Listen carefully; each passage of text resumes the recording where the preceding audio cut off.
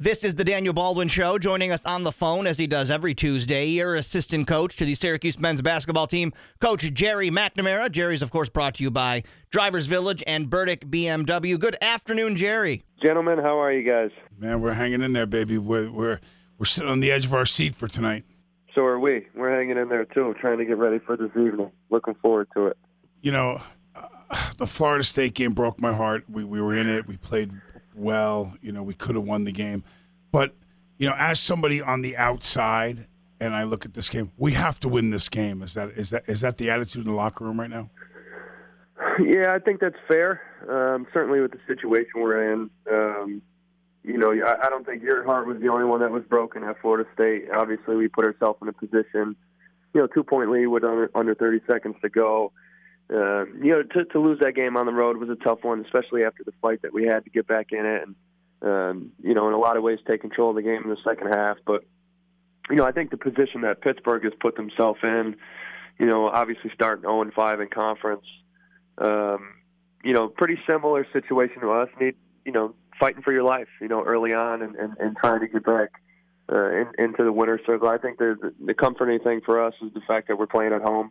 We haven't been here, in a couple, and we're looking to get back on track. Obviously, Notre Dame game here was a tough one for us to take, too. So, the biggest thing from our standpoint is, and Coach has said it a number of times, is, it'd be one thing if we're sitting here at 1-4 and we have played our best basketball and we've lost these games the way we have. I think it's a much different story than the situation we're in. On the road at Wake Forest, we had an opportunity. At home, we just completely dropped one against Notre Dame. Florida State late had an opportunity. We've put ourselves in position to win these games. That's the important thing. And we haven't played our best basketball, so that's the encouraging thing. I think the big thing and the most difficult thing of all of this is to try to stay up and positive. And that's where Coach comes in and what he's done such a great job of over the years. Is even last year when we hit a stretch where we weren't winning and winning at the level that we expect to, we were able to, right the ship and steady the course and put ourselves in the argument. And, when you look at our schedule, the next two at home, obviously after this evening, we get a chance to get a little bit of a break, 8 days until next Wednesday. And, that for us with what we've done as far as how many minutes guys have played, is pretty important, but I'll tell you this, I'd like to go into that stretch off a win, certainly off a win. Tonight's very important for us. It's very important for them. And, we're hoping that as we come into the night, we're ready. We feel like we've had two good practices and, we're excited to get back out on the court. I can tell you that. They lose Luther, and he's a big man presence for them. He's a rebounder, their number one rebounder, and he's out. That's a double-edged sword in some ways, Gerry. I mean, because does that put some bodies on the court to cover for him that we don't know much about? Well, I think what they'll do is they'll try to do it by committee with some of the guys that maybe didn't get as much time. Does Terrell Brown get more minutes? Do they go more minutes to the Kid Milligan? We saw it a little bit with Notre Dame with Bonzi being out and Matty Farrell being out. It's by committee, I think. I don't think you'll see a new face. I think you'll see certain guys play a little bit more extended minutes. I think the thing that hurts them is, Ryan Luther was not only their best rebounder, but, a double-digit scorer, a veteran presence for them, a guy that of all these guys have 7 freshman players. I mean, as many as anybody in the country. So, for a team that's struggling because of inexperience, because of youth, those guys like Ryan Luther are heavily relied on, and not having that presence hurts you a little bit. I think it's a little bit different with Notre Dame scenario because Gibbs and Pfluger have such experience. But, I think these guys will try to do it by committee. They're going to mix up defenses a little bit, man-to-man, zone. But the one thing, and we've talked about this earlier, I think it was right before we played Colgate, and you had mentioned, Daniel, about it being a tune-up game, getting us ready for the real stuff. And, do you look past it? The one thing that scared me about them, and it kind of came true, was their ability to shoot from the perimeter. And when you look at Pittsburgh, they have a few guys that can shoot from the perimeter. kid Jared Wilson-Frame is good. He's a good player. I know you get overshadowed a little bit because, Coach says it all the time. You want to be on first team anything or get accolades, your team has to win. That's what it's about. And these guys haven't done it at the level that they want to, nor have we early in conference, which we hopefully will start to change a little bit here. But, the one thing about these guys is they have a couple capable shooters, and with the system we play, it is a concern. But I think the one thing, even against Florida State for a good stretch of time, we did a really good job on the perimeter late in the game. I thought they hit some really difficult shots. They really did. Angola hit 2 tough shots. The kid P.J. Savoy hit a shot from 30 feet on the right wing. So, these guys, we're going to have to extend on some of their guys and get out and cover. And the one thing we did a better job of in the Florida State game than we did against Notre Dame was we were able to rebound the basketball. And even at Virginia, we rebounded the basketball. So that's going to be an importance tonight, making sure we cover on the perimeter and, allowing them just one shot attempt at the basket. On the phone, assistant coach to your Syracuse men's basketball team, Gerry McNamara. So 2 things we have to do to win tonight. What are they? Well, I think the 2 things that are probably going to be the most important thing, regardless of opponent, are we have to continue to defend, be active on the defensive end, and we have to do a better job of taking care of the basketball. It's the one area, certainly from my position, from the guard position, that we haven't done a great job. We've had multiple stretches in these games where we haven't corralled the ball and taken care of it.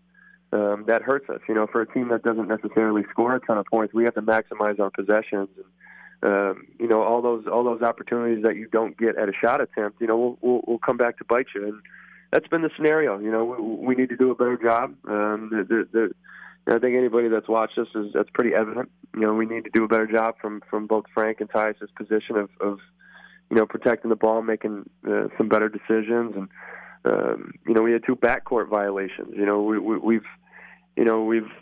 We've never had that.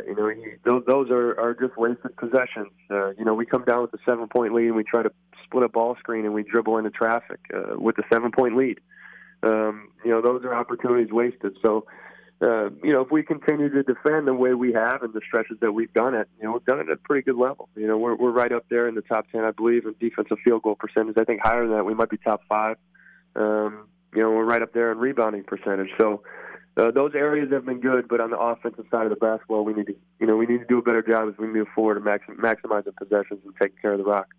Well, Gerry, they're pressing you, and you're looking at the clock, and you're coming up on violation of not getting over the half-court line. Do you want that kid to call timeout? Do you want, you know what I'm saying? Like where is it? What is it? You especially being, legendary at this position. What do you do with Frank? You pull him aside when we were in practice and these things come up. How is it we teach a kid how to maximize getting that ball over the line when he's facing the press? What are the weapons that you're going to give him? Well, I think it's really a team thing in reality, and in both of the situations with the violations, it's actually Tyus dribbling.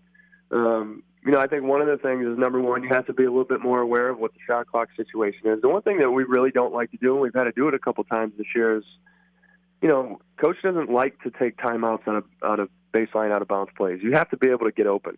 He's not going to want to take a timeout when it's just you dribbling the ball up the court and you face a 2-man pressure. We feel like we could, flash from other positions, get the ball ahead and advance and attack that pressure.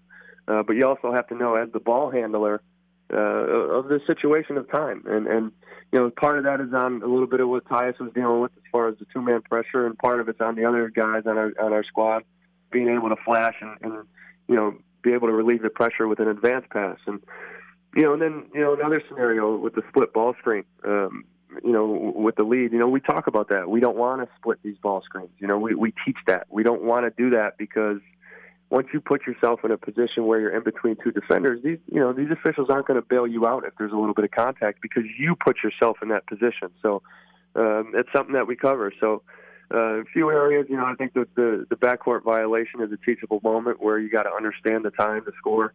Certainly the situation you're in, and you also have to understand as a teammate, if you see one of your guys getting pressured, you've got to relieve it. You got to flash and elevate and hopefully to get the ball and advance it against the pressure. Cool. Well, listen, man, we really, Huge fans of you, huge fans of the team. Looking for a double-digit win tonight against Pittsburgh, and let's start rolling in the right direction. Listen, I mean, with this group, I think the tough thing with the Notre Dame game, it was a little bit uncharacteristic. I thought it was the first time all year that we didn't see the same squad. We didn't see that same fight and energy. I thought we had that fight and energy at Virginia. We just faced a really good team. We had that fight and energy at Florida State. We just didn't get it done. So this group has been there. I think that's the thing is they fought and scratched and clawed. We just need to get on the winning side of things. Hopefully tonight against Pittsburgh is the start. But we get another opportunity. We play at home against Pittsburgh, and then we have some time to rest, which is important for us. And we come back, play Boston College, and right back at Pitt, at Georgia Tech. So, you got to look, take it one game at a time. But, we feel like, the pieces that we have in place are more than capable of doing what needs to be done. And now we got to go out and be able to execute it. Thank you so much, Coach. We'll talk to you next week, man. All right, guys. Thanks, Gerry. Coach Gerry McNamara joins us every Tuesday on ESPN Radio Syracuse, courtesy of Drivers Village and Burdick BMW. We will reset and be back. This is the Daniel Baldwin Show.